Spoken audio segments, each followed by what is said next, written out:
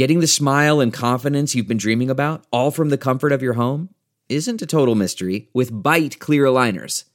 Just don't be surprised if all your friends start asking, "What's your secret?" Begin by ordering your at-home impression kit today for only $14.95. Bite clear aligners are doctor-directed and delivered to your door. Treatment costs thousands less than braces, plus they offer flexible financing, accept eligible insurance, and you can pay with your HSA FSA. Get 80% off your impression kit when you use code WONDERY at Byte.com. That's BYTE.com. Start your confidence journey today with Byte. Hello, everyone. How are you all doing, halflings? I am Jasper William Cartwright, and as always, we have... Leandro Natty Lewis Diao, but everybody calls me Natty. Sorry, a girl has got to hydrate. I was hydrating. Mid-drink, and I knew she was mid-drink, and I was like, she's not going to stop. She ain't stopping. She's thirsty. I am. Hydration is important. Yeah. It is true. It is true. I am Jeremy Cobb, but some people call me Jeremizzle Cobbizzle. Nice. Boo. Cheesy enforced. Let's move on to the show. Oh my god! You will come to terms with your own weakness. Full Prince vibe. Focus on your task. Yeah. Shut your mouth. No one is interested. You think this is just a game? Suffer and learn. Let's make them even more black. We're about to get into something real big now. Amazing! Thank you for joining us again, halflings. We hope that you are all well. We are back with another episode. We've got a question to answer at the top of our show, and then we'll be diving in today into Jeremy's DMing process, which I'm actually really excited to hear about. Yeah. I played in a lot of Jeremy's games and never actually don't know how he does it. It's wizardry, as far as I'm concerned. So we have a question sent in to us from our main man, Henry Douthwaite, who me and Jeremy did a show with. So big shout out to Henry. Thanks for supporting the show. He raised quite an interesting point, which I thought, which actually Jeremy thought would be good for us to talk about. And it was about when presenting a character and how sort of far you can push something before it potentially can feel a bit offensive. Obviously, we put on things like accents for our characters. And so how far can we push those things, and how... when we're making choices about doing a specific accent versus a different one, where is the line in it being sort of seen as stereotypical or regressive, I think is the heart of the message. Yeah. Do you want me to read the actual question? Yeah, go for it. Okay, so he's Henry's building a new character. He's going for a hill dwarf warlock. And he looked at what a warlock could do. It appealed to his dark heart, is what he said. It appealed to my dark heart. The image on D&D Beyond was a darker-skinned dwarf, so I thought I'd build a character like that. Also, having been interested in your conversations on the podcast, I've also made her female. Obviously, I'm just building the character for the future, but what I want to ask is, if I was to turn up at a game and used her, is there a point where the character choice I've made is inappropriate? Obviously, we would perform with our characters using accents, etc. in our games. I know my own mind and who I am, but we all perceive things differently. I guess I thought I'd ask your take. For example, I see no issue with using my own accent with her, or a traditional, sinister Abanazar warlock-style accent. But if I were to do a deep South American accent, is that too far? I think, personally, I'm in favor of people playing characters with a different ethnic background to them. I think it can be a good idea to bring diversity in the characters into your game, even if you don't necessarily have diversity at your table. I think the issue is to do it sensitively. It doesn't sound to me like Henry is being insensitive intentionally with his portrayal. It seems like a lot of his inspiration comes from the art and materials that are already available for the class and for that particular race.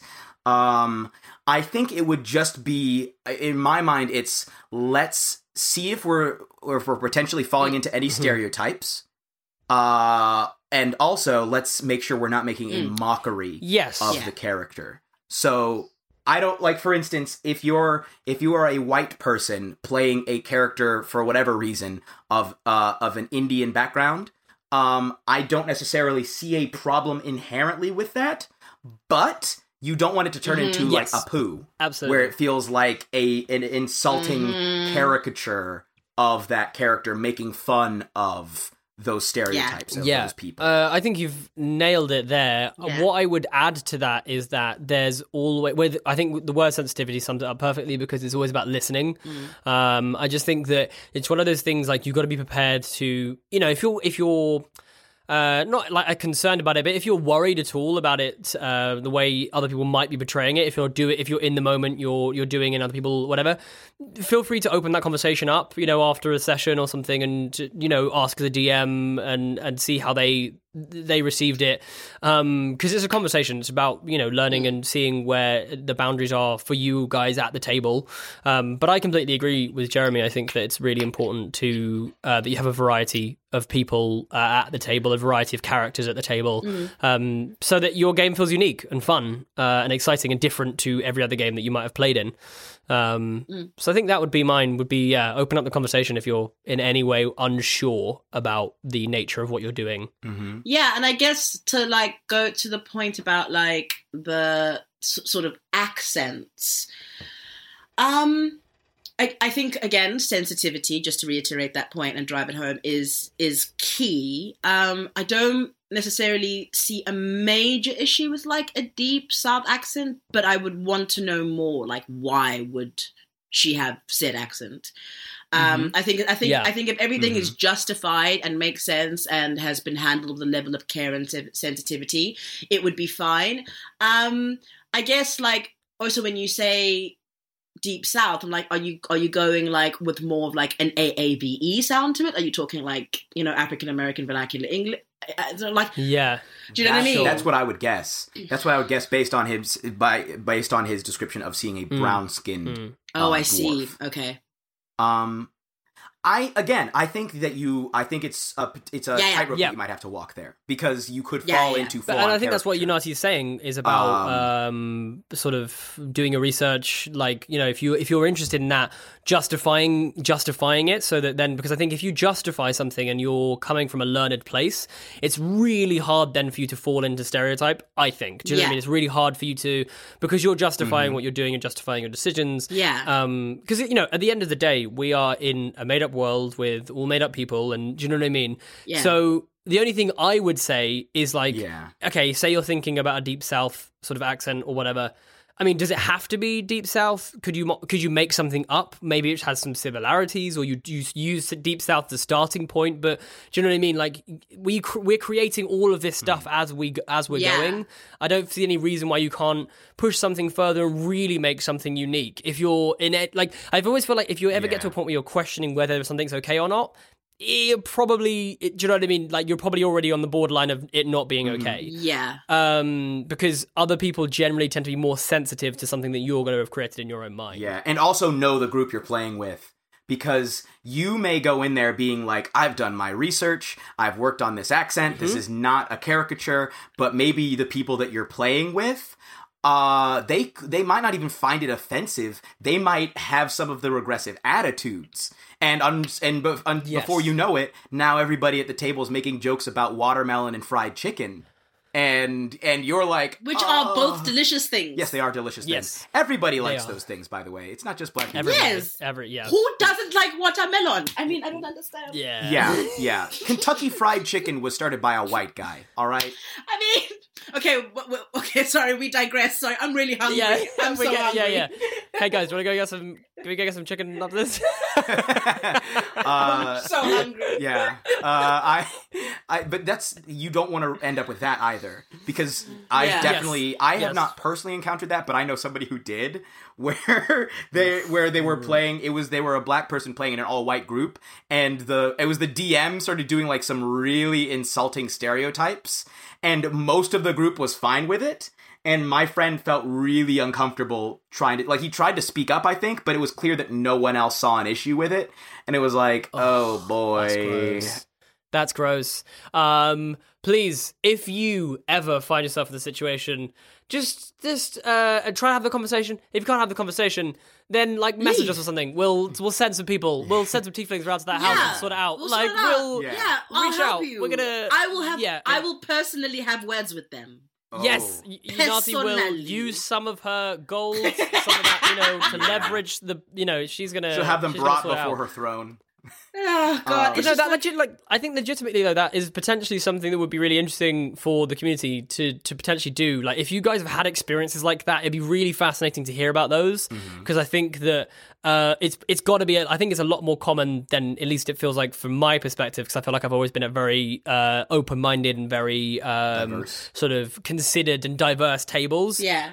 So I would genuinely be really fascinated to hear from the community if there are more experiences like that, because I think, and that goes for all people, that doesn't just go for black people or even people of color, like LGBTQ plus, people with disabilities, that kind of thing. I just think it's a really interesting conversation, that like feeling comfortable at the table, and something we can definitely really get into at a later point. The last time I felt uncomfortable at the table, like, the DM clearly hadn't, I think I've mentioned this before though, but the DM clearly hadn't considered the fact that maybe I would be uncomfortable to go to a plantation. Yeah. That would have been, that they should have asked you about that in advance. That would be a conversation. I'm like, I don't really know if I want to go to a plantation and help this guy with his mission. He was clearly a weirdo racist. No. That's a strong no. That's a strong no from me. I don't do that. That's wow. Well, I would say, actually, funny enough, I'm glad you mentioned LGBT stuff. People, Jasper, because most of the issues that I have had in terms of people, it's not even intentional discrimination, it's stuff like pronouns. So if there's like a non-binary character, I've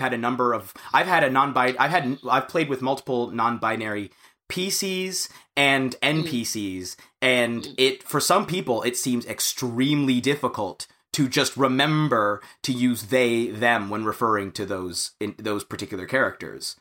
They'll even you can go into it not giving any indication of a masculine or feminine gender identity in particular, but the players will read one in and then assign that based on and so, for sure. Yeah, which I guess is kind of tricky, but like, I suppose even just having those conversations at, like, in your own sort of spaces, I guess I would just correct them. Like, that's what it's been. It's been a process of repeatedly being like, oh no, it's they them.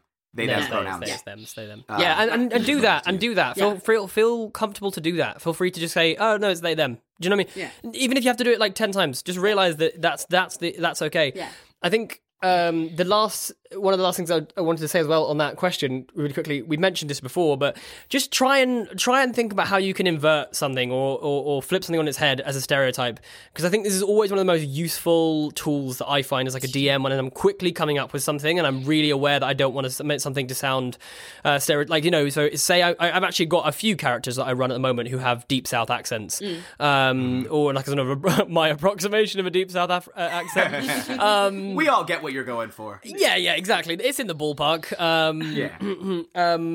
But always trying to think about, okay, can I make that character? Can I make them really intelligent? Can I make them do something that plays against the stereotype of that particular thing that they're going up against? I think I mentioned before, like playing elves is like really ugly and rugged, and just finding ways to flip certain stereotypes so that it doesn't feel like. So if you do go deep south, maybe don't play further into the deep south, any deep south stereotypes. Yeah. Maybe see if you can invert something and find something a bit more nuanced to bring to the character. Yeah. And in regards to the Abanazar stereotype, not stereotype, but voice, I was not familiar with that because as an American, I didn't grow up seeing pantomimes.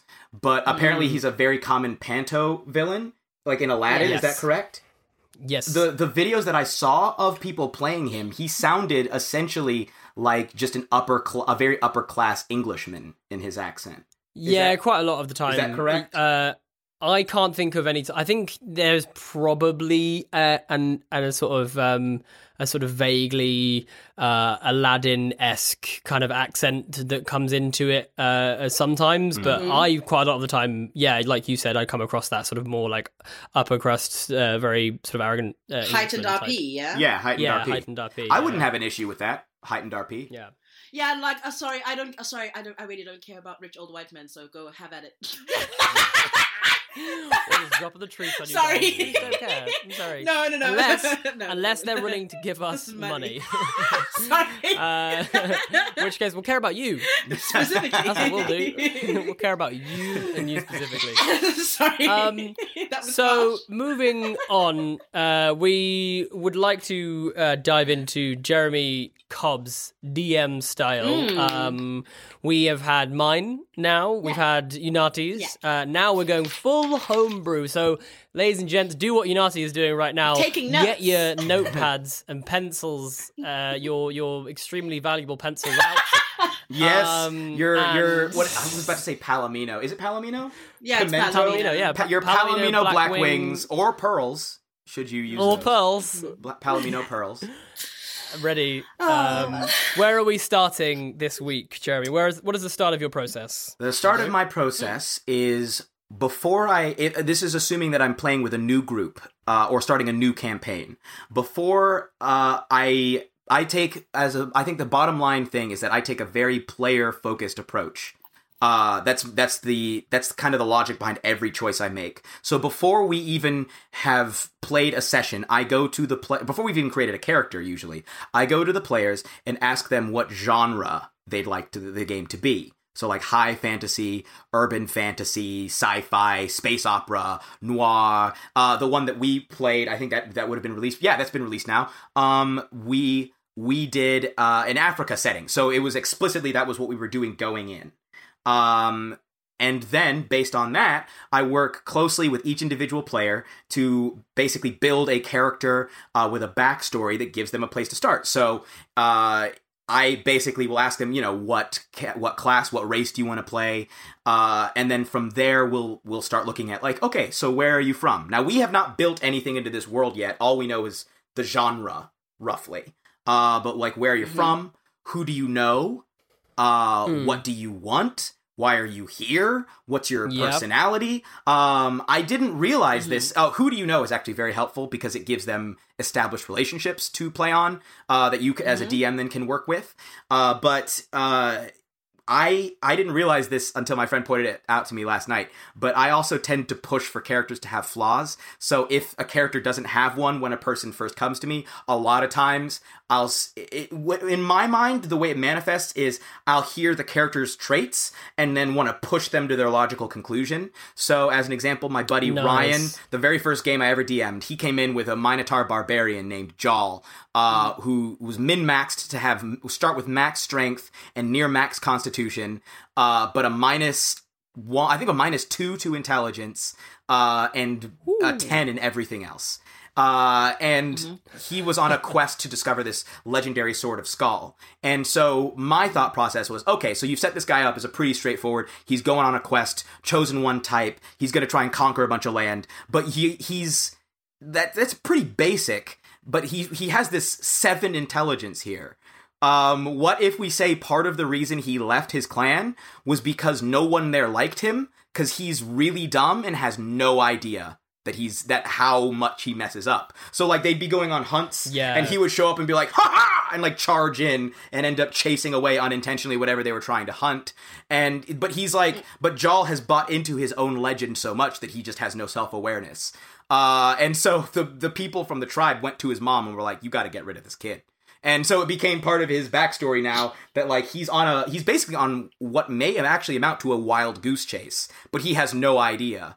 And his low intelligence has become a real like intrinsic part of the character, that he really lacks self-awareness and does not realize the impact that his actions have on those around him a lot of times and how he comes across. So that's the kind of thing and that's kind of where we started. That's how we started with that particular character. And I did the same thing actually with Jasper and Unati when we were building characters. Except you guys both came with like very well developed character personalities and everything. So there wasn't a whole lot that I needed to provide in that case. Yeah, I think you definitely pushed us to think about flaws and things like that. Like when you were just sort of briefly what you described. And I think you definitely pushed me, I think, to follow, like you said, to follow it to the natural conclusion of like, okay, so this guy, you very much said like, oh, he's never left the island. Like, what effect does that have on him? And that played into a lot of how I did, like, sort of made the character in the first place, where I might not have considered that. So it was really nice, actually. Yeah, no, it was a very enjoyable process. I especially enjoyed the detail that you took about looking at all of the facts about the Dassi and how you could incorporate all of those into the character. Yes, that's true. Because you guys had existing animals, I looked at what the actual animals were like and what their abilities were as animals, and tried to incorporate that. So we kind of homebrewed elements into those characters because of what animal they were based on. Which was pretty fun. And essentially, I actually recently, when I started running slightly higher level campaigns that aren't starting at level 1, I will let higher level characters start with a single magic item, so they can choose. They can even make one up, but it gives everybody like a greater customization. That's cool. And I don't do this all the time, but I also like to give people the opportunity to choose a theme song for their characters, so that like when everybody introduces their characters at the beginning, I'll play the theme song underneath it. So the theme song for Jaw, for instance, was War Pigs by Black Sabbath. So like you did that with us. Yeah, I did that with you guys as well. And and War Pigs. So it would be like this intense like guitar riff, and then born in the mountains, the Minotaur tribe, Jaw. Like immediately, you know who that guy is. Immediately, you know who this guy is. Yeah. And every single part of him makes sense from then on. It's like, yep, I get it. From there, I will go away and start building a setting and a story based on what I've established with the characters. And so that's where working on where those people come from is very, very useful. Because now you have, just from working with your players, potentially one or more locations that you've already partially designed. And you have multiple NPCs now that you've partially at least established.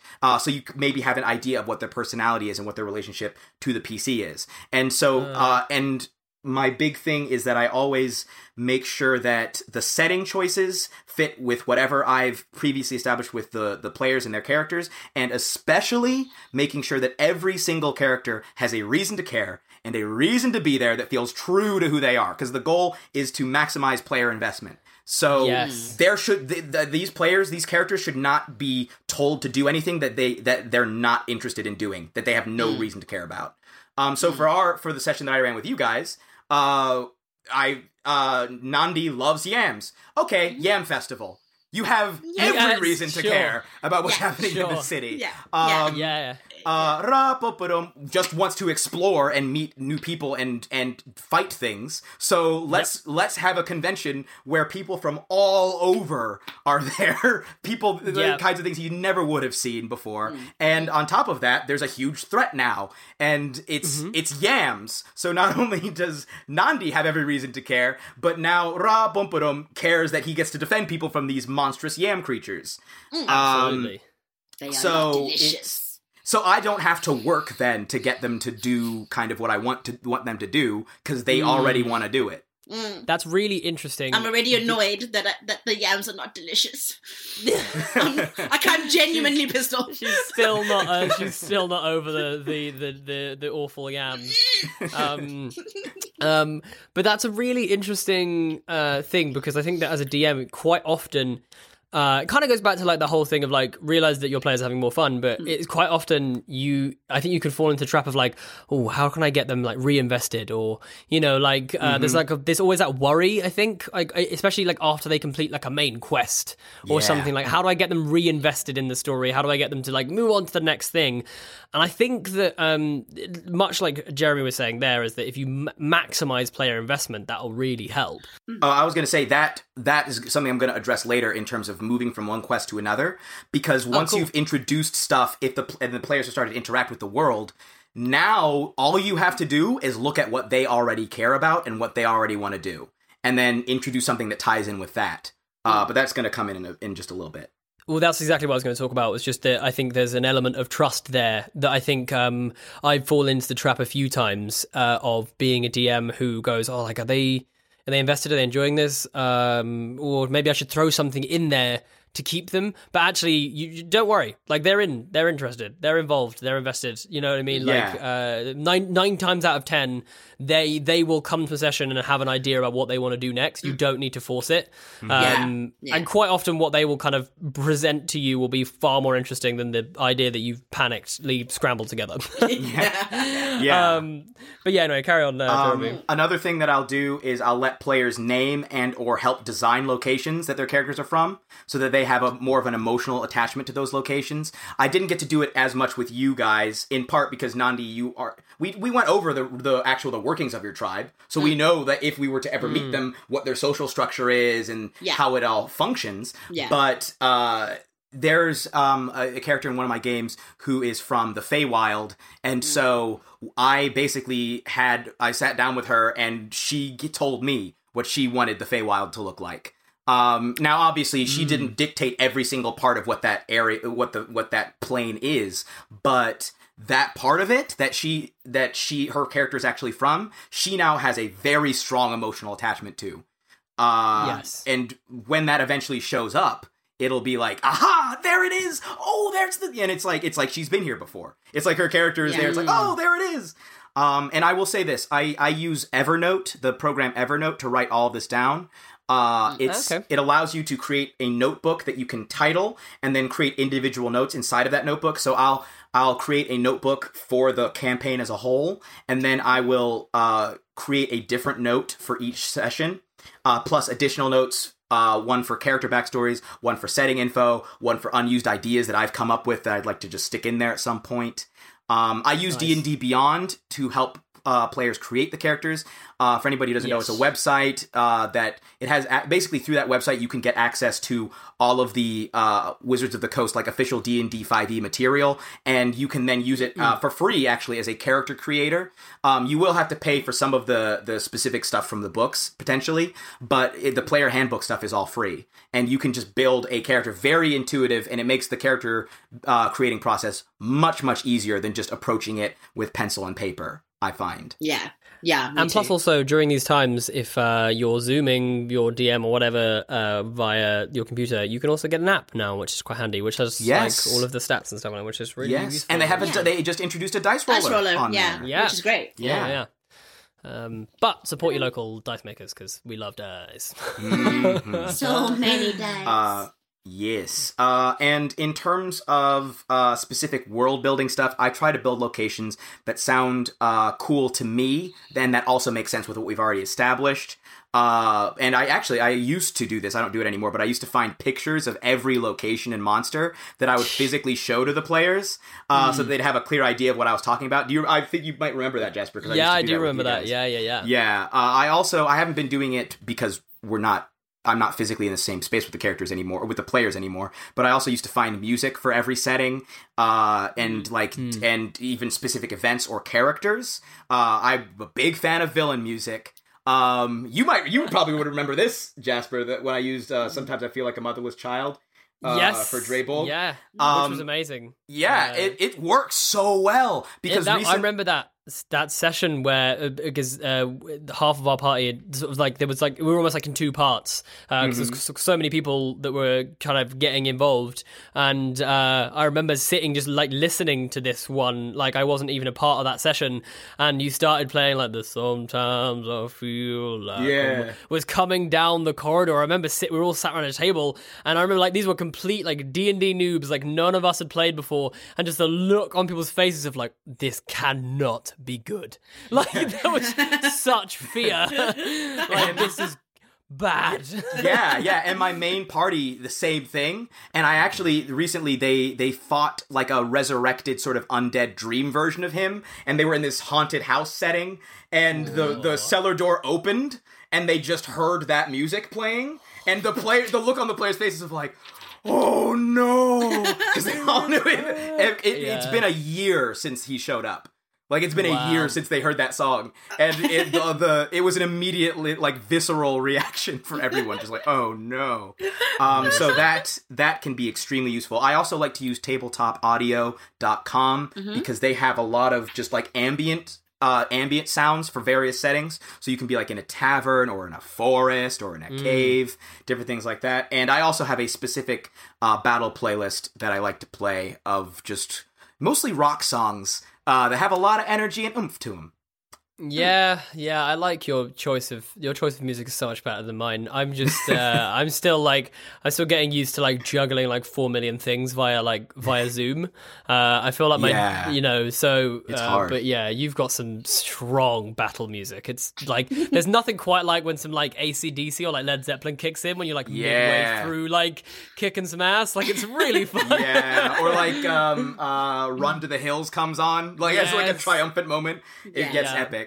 Yeah. I also usually, in terms of world building, will only build what is necessary to run the story that we're currently trying to tell. So in terms of like the setting that we played on the show, I only know the stuff that we established. I don't really know much about any other spot because I don't need to, because we're not going there. Like if we go there later, then we build it. But other than that, it's unnecessary. I don't like to give myself extra work. But when writing, the next thing is NPCs. NPCs can be incredibly important. I did not like until I really started to think about it and observe like how different games functioned. NPCs can, in some cases, almost make or break a campaign. Yeah, I agree. When writing NPCs, I try to give each of them a specific personality, a tiny bit of history, and a goal. Just so they feel like real people. So it's not just if it's not just some tavern merchant, or not tavern merchant, but just not just some like random merchant. It's a merchant who secretly wishes to dance. That is their dream, but they were pushed into this by their father, who wanted them to carry on the family business, and that's all you need.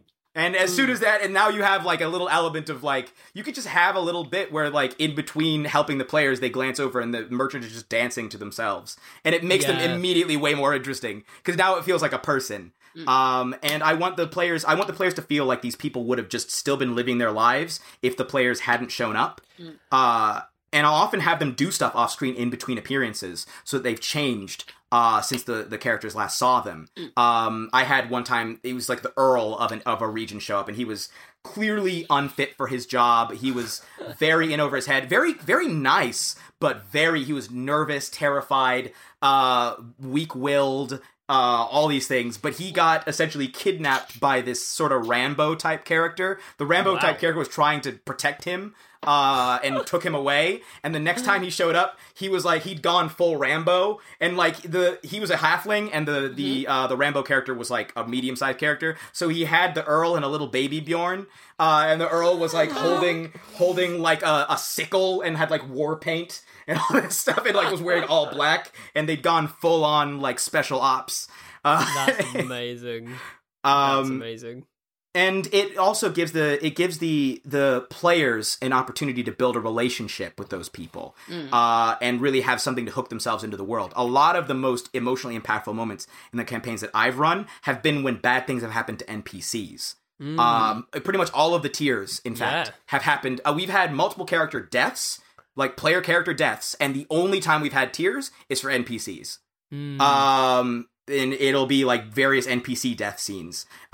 Those can hit hard, man. Yeah, they really can. Yeah. Or the first we had one in the campaign that I run with you, Jeremy. That was wow. Like the reaction of you guys was incredible. Like like our fun-loving bard who was just sort of like wide-eyed wonder turned into like this like murder monkey was just going around like it was amazing. He was a man on a mission, dude. It was incredible. And I guess in terms of session-to-session planning, I used to plan for as many eventualities as possible. So I would think of like, well, they could do this, or they could do this, or they could do this, or they could do this. So here's a separate plan for every single one of those things. But that got to the point where I at one point planned, I think, 6 possible sessions for a single session. Wow. And it was a document that was over 10,000 words long. Whoa. And at that point, I was like, that broke me. Like, I was like, this is a problem. This is a problem. I contacted a friend. I literally called a friend and was like, I need to figure out how to do this differently. Because this you can't do this. You can't do this. So it's not since sustainable. then, I have ramped down a lot to just trying to have. Really funny. I have a video one time of me with a document that I'll send to you. Just how long it was. I feel like it's very easy to get there. Yeah. It's very easy to get there. Yeah, it was based in fear. But since then I've ramped down to just trying to have the necessary info. So where are we? Like the name of the location, what it looks like, what it feels like to be there, kind of the culture, any relevant information about like the layout of the city. So for instance, when you guys went to the city that Manyikeni, I think is the name. Yes. I told you what the walls looked like. I told you it was a huge city, and then I told you about the relevant parts. And if you guys had chosen to go somewhere else, then yeah, we'll figure I'll improvise some stuff because I now have a basis for what this place is like. But that playing it didn't feel like you guys were like, yes, this cardboard city we've walked into. It was like, oh, okay, yeah, big bustling place. Here we are. Yeah. And that's the thing. Like, trust your players are filling in this world and making it so colourful and do you know what I mean? Yeah. Like Manyikeni, for me, I have a really clear image in my head of what that looks like, and you didn't go into like half an hour's worth of description. Do you know what I mean? It's not always that necessary. Yeah, the players will fill it in for you. I'll fill in also social structure of the place if it would be relevant. I'll figure out who is here. I will often only create like a few key NPCs, and then I'll have a list of names and a list of jobs. And if a player wants to go to a certain spot, I look at the list of names, that's the person's name. Okay, this is what they do, and I'll just improvise essentially in response to what the players want to do. I do also look at what do the people here want, like what is their goal, what's the kind of the culture of the place here, and what threats are there. So I'll have like the stat blocks for any potential villains, and I similar to Unati, I pre-roll initiatives for all NPCs. This HeadGum podcast is brought to you by Aura Frames. That is right. From grandmothers to new mothers, aunts, even the friends of your life, every mom loves an Aura Frame. Holy shit, even aunts? Yes, especially aunts. Oh, wow. Because it was named the best digital photo frame by Wirecutter and selected as one of Oprah's favorite things. I mean, these Aura Frames are guaranteed to bring joy to moms of all ages. I believe it. You have an Aura Frame, don't you? Yes, I actually more than believe it. I know it. I've got one for my mom, my mother-in-law, my grandmother-in-law. And dare I say, your aunt? And dare you say, my aunt and my aunt-in-law. Everyone's got one. Everyone loves them. I mean, Mother's Day is right around the corner, and there's no better gift than a digital photo frame. You give them the frame. It's got preloaded pictures in there, and you know what? You can update it with an app, so every time you take a new picture of a sweet little person or place or thing in your life, it gets automatically sent to that frame. Exactly. And right now, Aura has a great deal for Mother's Day. Listeners can save on the perfect gift by visiting auraframes.com to get $30 off plus free shipping on their best-selling frame. Holy smokes. Excellent deal. Yeah, that's auraframes.com. You use the code HEADGUM at checkout to save. HeadGum. Nice. Yes. HeadGum. It's easy to set up. It's loved by everybody, including Oprah, including your aunt. So do check them out. That's auraframes.com. Use code HEADGUM at checkout to save. Damn right. And terms and conditions apply, of course. Of course. Thanks again to Aura.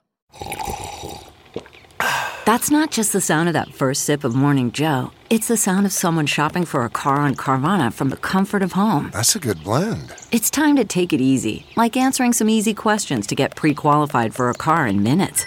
Talk about starting the morning right. Just like customizing your terms so your car fits your budget. Visit Carvana.com or download the app to experience car shopping the way it should be. Convenient, comfortable. Yeah. Yeah, that's a great one. I always think that the NPC things are so funny when you'll have NPCs that you really flesh out, have got goals and things like this, and the PCs walk up to that NPC and be like, "Hi, how are you? What information can you give us?" "Okay, cool, thanks, bye." And then you'll improvise a little goblin called Bibble who owns a sweet shop, and they'll be like, "Hey, do you want to join our party?" Yeah. And they roll a ridiculoly high persuasion check, and suddenly they've got this goblin called Bibble that I know nothing about. Yeah. Yeah. It's always the way. Exactly. It's never who you want it to be. Yeah. I actually did have a question for you, Jeremy, Yes. if I Yes. could, because like for those who don't know, like obviously I've played with you a lot, and I know that you're very learned on the rules and the kind of the sort of mechanics of it. So I was wondering, like, how do you approach improvising things in the moment? Because obviously you said then that you'll try to do a little bit less. So say we did go to a different part of Manya Kenny. I tend to find that it's like if I create enough of a framework, then I feel comfortable to improvise. But I wonder whether yours is a slightly more kind of rule-based improvisation, or just like what's the mental process for you when improvising? Honestly, the rules only come into combat for the most part, or specific skill checks, or like spells. Yeah, and or stuff, I guess. spells. Like anything that there is a rule written for, then sure, yeah, we can incorporate the rules. But in terms of like, you just want to talk to this person. Okay, yeah, I will play this person as best I can, and we will have a conversation. And I won't know how the conversation's going to turn out going into it, but it's just like when I've forgotten the elephant's name, but the elephant guy, when you guys walked up to the elephant, Uncle. Yeah, I knew that he was like the foreman of these guys who were helping to unload stuff at the docks, and I knew that he just wanted to do his job right, and that he was very nervous about this boat. But a lot of it was, like, in terms of how he would receive you guys, it was like, yeah, I guess we'll see. And Yeah. so that was entirely improvised. I like Uncle. Yeah, he's a cool dude. And then so just sort of like more to that, like this, and then in terms of like if anything like anything big happens, like what's your, because like that happens, sometimes we're always gonna have blind spots as DMs, and like I don't know if someone can legitimately teleport somewhere, or I don't know, finds a way to commune with a god or something. Do you know what I mean? Like, I was just wondering, like, what's your process of dealing with moments like that? Because that can be a real, like, hit panic button moment. Yeah, you just, at that point, you just gotta buckle in. You gotta buckle in. Jesus, take the wheel. Let's just go. Take it all the way. Let's you see just what floor happens. it and see what happens. There was actually, leads into what I was going to say, because that stuff can actually be incredibly helpful. There's two quick examples that I'll name. One was a game that you played in. The first one was a game that you played in, Jasper. It was when you guys were trying to free those tieflings who had been enslaved by that town. And you guys had dressed. There's a changeling character who basically had been posing as an angel. This character, she transformed to look like an angel, and they had given her like a flaming sword, and like she was rising into the air on a magical flying ladle, and was freaking out the inhabitants of these people who were all like aligned with. They all were big fans of like devils. But little did the group know that there was a very powerful warlock who was the mayor of this town, and he comes out, sees what appears to be an angel flying up into the sky above his city, and proceeds to banish her. He casts banishment and banished her to like a celestial plane.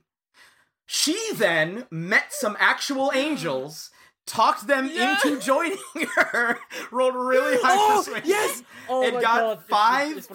So I immediately had to look up an angel stat block and got 5 angels to show up, and they brought her back. I think it was either his concentration got broken. Yeah, it was his concentration got broken. She reappeared. The angels crossed over after her. She sent them after the guy, and I think the final tally was something like 267 points of damage. These angels, their swords do insane amounts of, and they all flew over. It was the one guy, and this was gonna be a tough fight, but not anymore. But it ended up being one of the most memorable things.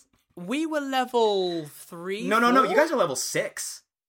Oh no, we were level 6. Okay, yeah, but even so, like you're still probably doing a maximum of like 30 damage total in a round. Like, what an unnecessary show of force! Just like angels, bang.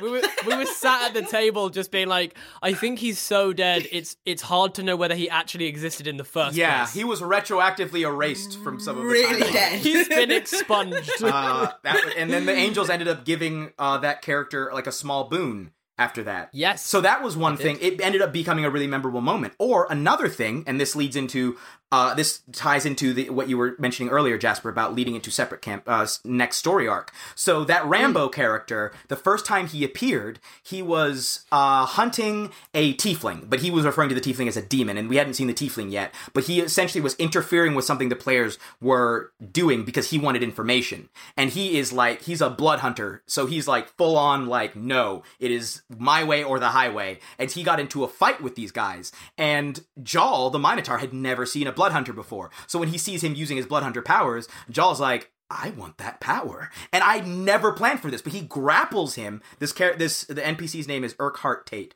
the Rambo guy. Jarl grapples Urquhart Tate and proceeds to bargain with him and offers to join the Blood Hunters in exchange for receiving Blood Hunter powers. And he's like, look, you can get the information that you need. All we need is for you to wait a little bit, but I will join with you. And I'm like, oh! And one of the other characters hates blood hunters. It's like the number one thing she despises. The other character is like, I think this guy is bad. So the other two players are screaming at Jarl, like, what are you doing? And like yelling, and it became the biggest thing. And now because of that, when they eventually fought Urquhart Tate again and seemingly had killed him, Jarl then resurrected him without anyone else noticing, rolled a natural 20. He wasn't fully dead, but he gave him a potion of healing and basically told him, remember who helped you. And then they moved on. Urquhart Tate then escaped. And then the next arc, I'm like, okay, well, we got to bring the Blood Hunters back because it led into the next thing. So then it was like, okay, let's have an interesting dynamic be that they have to team up with the Blood Hunters because we've already established that we don't like them. What if they in order to stop a larger foe, they have to team up?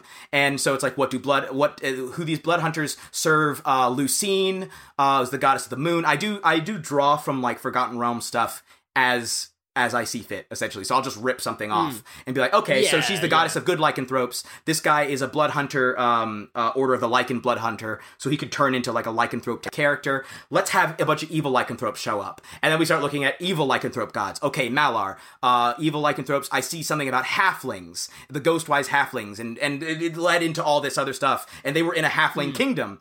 And that's how it then led into the next story.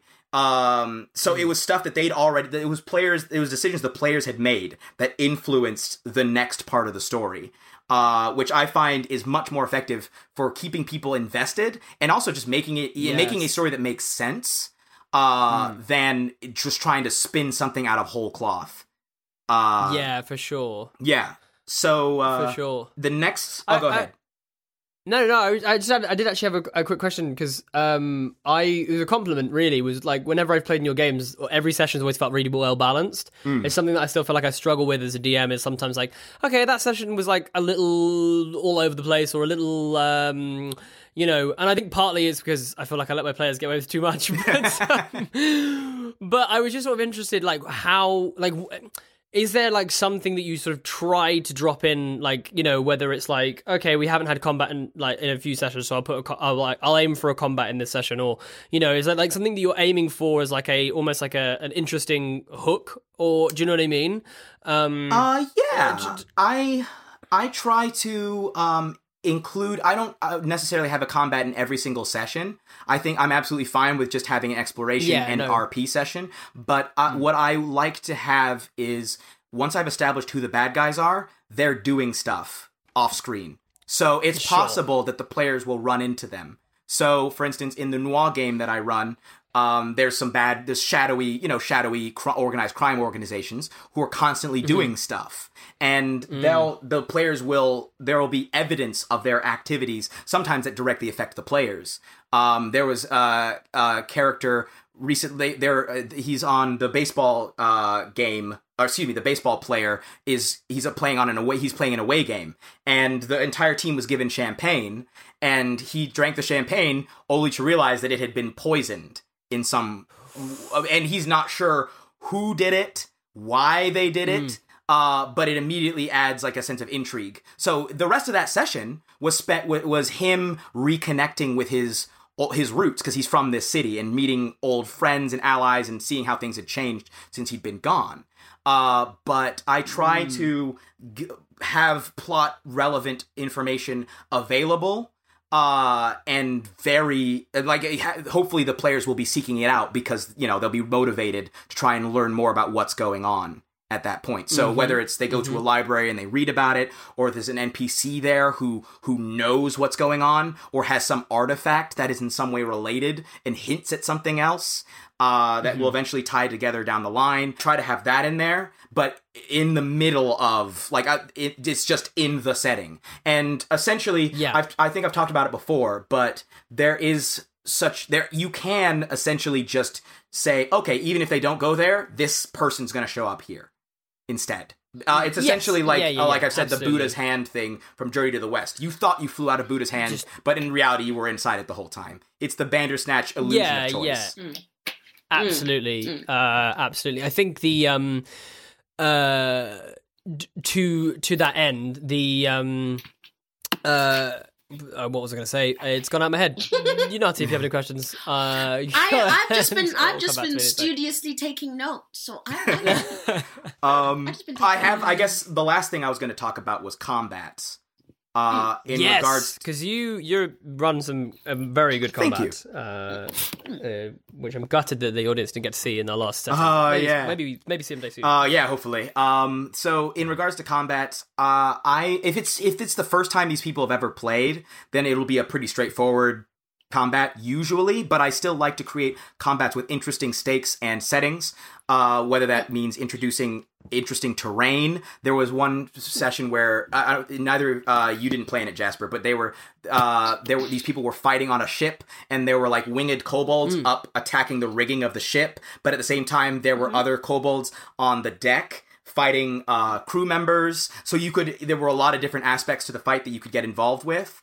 I like to incorporate interesting tactics. So with the group that Jaw plays in, there was a session where they encountered a bunch of knights. They had basically been framed for having...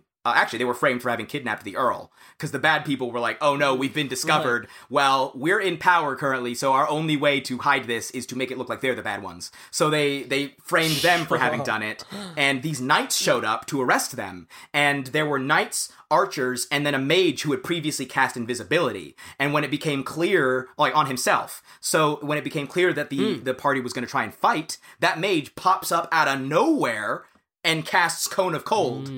And straight up killed multiple animal companions and, seriously injured the party. And now we're in a now you have a mage who's blasting from the back, who's got fireball, who's hiding behind the front lines. You have a bunch of knights, all of whom are holding, glaives and polearms, standing two in a group, and behind each pair of knights, you have an archer. So the archer is just sniping. Wow. So basically, you have to then tactically fight. So, the druid, who is pretty squishy, runs into a house, and then just pokes her head out and starts casting call lightning on people from inside there. So she's basically impervious to harm now. The rogue turns invisible, runs around behind enemy lines. It's just going after the mage. And then the ranger and the barbarian just charge into the front lines. But it became they're now having to use tactics. Another example, they fought it was several characters, 3 sisters, the Moira sisters, and they were all very powerful lycanthropes. And one was a were-leopard who was a rogue, and they were fighting in a forest. And the were-leopard hid in the bushes, had a really high stealth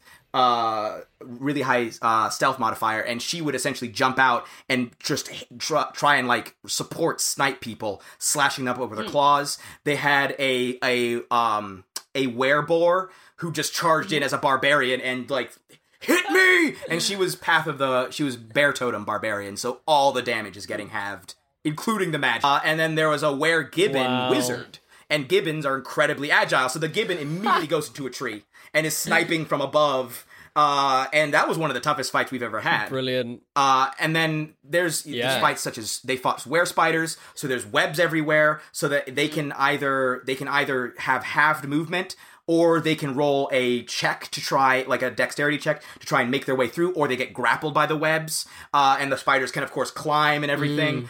And they can also attack the webbing and destroy it if they want to clear areas. And then most recently, they fought in, a shifting dream maze, a living maze, and at the top of each round, the maze would shift again, and depending on what everybody rolled on a d6, they'd end up in a different part of the maze with potentially different enemies. Amazing. And that ended up That ended up actually saving Jal, because there was a revenant there that was dead set on killing him, and she took him down multiple times to 0 and was going to kill him. She would have killed him had she been in the same part of the maze as him, but she kept getting shifted away at the top of each round. So stuff like that can keep things very engaging and interesting. That's really cool. That's really cool. And in terms of balancing fights, I find PCs... This is something I learned from watching... a lot of the DM advice videos that Brennan Lee Mulligan does from Dimension 20. He talks about how PCs are a lot stronger than you think. And they can handle a lot. And so he said that he does this, and so I do it too. If I want a fight to be tough, I will just throw in some really strong high-level bad guys, and a lot of them. And the PCs will figure out a way to win. And for that, I'll have like units of bad guys on a single initiative. So I'll just roll I use a dice roller app for this, so I'll just like press D20 3 times real quick for their attacks to know whether they hit, stuff like that. And I'll plan their tactics ahead of time and know what abilities they have and all that stuff. So yeah, that's pretty much. Yeah. That's interesting. Yeah, I did that for the first time recently. It was like planning tactics ahead of time, and it really helped. It was the hag fight that you had, Jeremy. Recently, I very much like they came in with the tactic that they were going to try and curse as many targets as possible, because curse means you have disadvantage on wisdom saves, and then all of their spells are wisdom saves. Yeah. So that was basically that was what they were going to go ahead and do. And that really, really helped, I think, the way that fight played I mean, that's why Gundam died. Planning tactics because of curse. That's what killed him. He gets the disadvantage on because all those wisdom saving throws. Then he eventually got death glared. And that's what did it. Yeah. Yep. Yeah. Yep. It was grim. I actually remembered what I was going to say earlier, which is about I really liked what you said about having the bad guys kind of off on the side doing stuff. It's something that I've tried to do with mine, and I think what's really cool about it is it gives players a sense of like time as well, and that like if they spend 4 sessions in a row just like shopping, or that like some really bad stuff might be happening at the same time, that like if they've got like a core mission that maybe they want to get on with it, and that's not to say that you have to be really strict and stop players from having the fun, but like I think it's a really nice way of like really introducing a sense of like stakes and urgency of that living world. If your bad guys aren't going to waste time shopping, do you know what I mean? They're going they're out there right now, they're hunting people down, they're doing their thing, they're getting the items, they're they're doing their work. Yeah, exactly. And I think there's nothing kind of nicer than like players coming to a point being like, yes, we have succeeded in the mission, and then be like, oh, the item's gone. Like, yeah, because you took like 3 weeks to get here. Like, and they already knew about it. Like, of course they were going to beat you. What did you expect? So like stuff like that, I just think is really enriches the play. And I would say, as much as you, in terms of combat and stuff and running bad guys, as much as you want to make it challenging for your players to win, it can be extremely rewarding when they just dominate. So every once in a while, it's good to, especially if it's due to their own ingenuity. If it's just them being smart, it's like, go for it. Like, that is just cool. Yeah, you've got to reward that. You've got like when like, because I mean, I've had whole sessions where like the bad guys have just been negated straight out. Like whatever they had, whatever their thing was, the player was like, if I cast this, and you instantly as a DM, oh my gosh, that Moira sister fight to this day. How did I not think druid? Of that? Okay, so the wizard has counterspell. The wizard, the weregibbon has counterspell. So on I have counterspell. So if this druid tries to cast like any healing spells or whatever, then I can counterspell him. But the druid keeps intentionally running out of range because she knows she's squishy, so she keeps getting out, and I don't think she even realized that she was out of counterspell range, but she would, like, her tactics just kept stopping me, and I'm just like, oh, and there was nothing, it was really well played on her part. She absolutely was the MVP of that fight.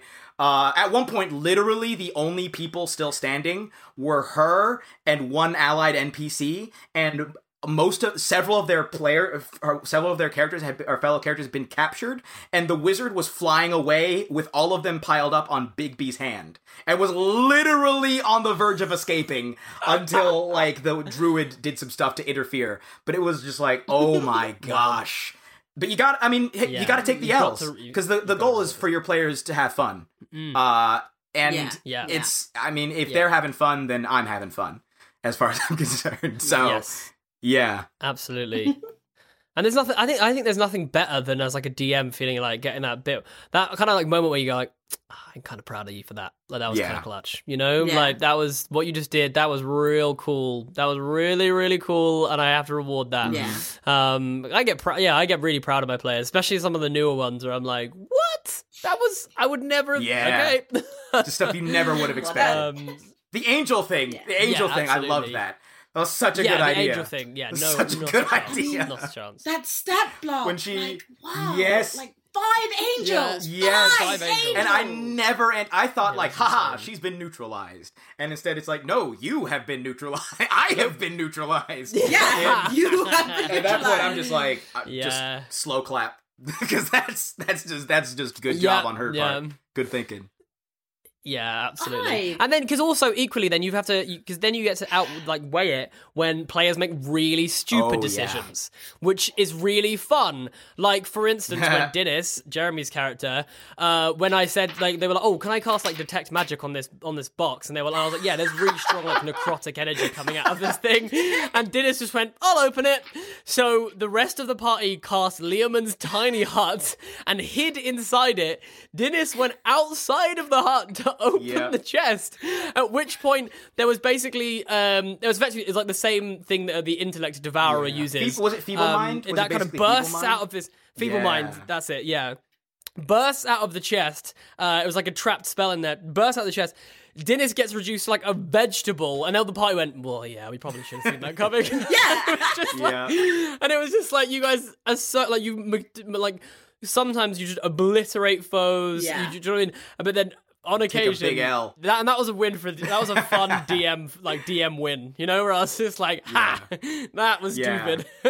I even told you this is a bad idea. Like, I literally told you necrotic energy is flowing out. Dennis felt bad because he thought he was responsible for the death of that NPC that we mentioned earlier. And so as part of it, he's like, look, if anybody should be put in danger, it should be me. And goes to it should be me.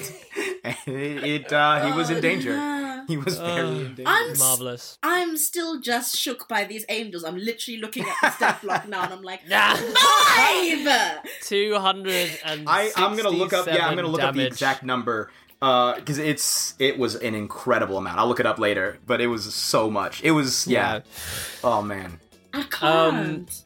Marvelous. Well, this has been Jeremy's DM playstyle. I hope you've enjoyed listening to it. That's all of our playstyles are out there now. So let us know your thoughts if you use any little tips and tricks that we give you, or if you think, hey, this is all garbage and I'm going to do it my own way. That's totally fine. But we hope you've enjoyed this episode of Three Black Halflings. Don't forget to follow us and like us and share us with your fellow adventurers, because that really, really helps. There it is. And we will see you next week with another episode of Three Black Halflings. Bye-bye now. Bye. Bye.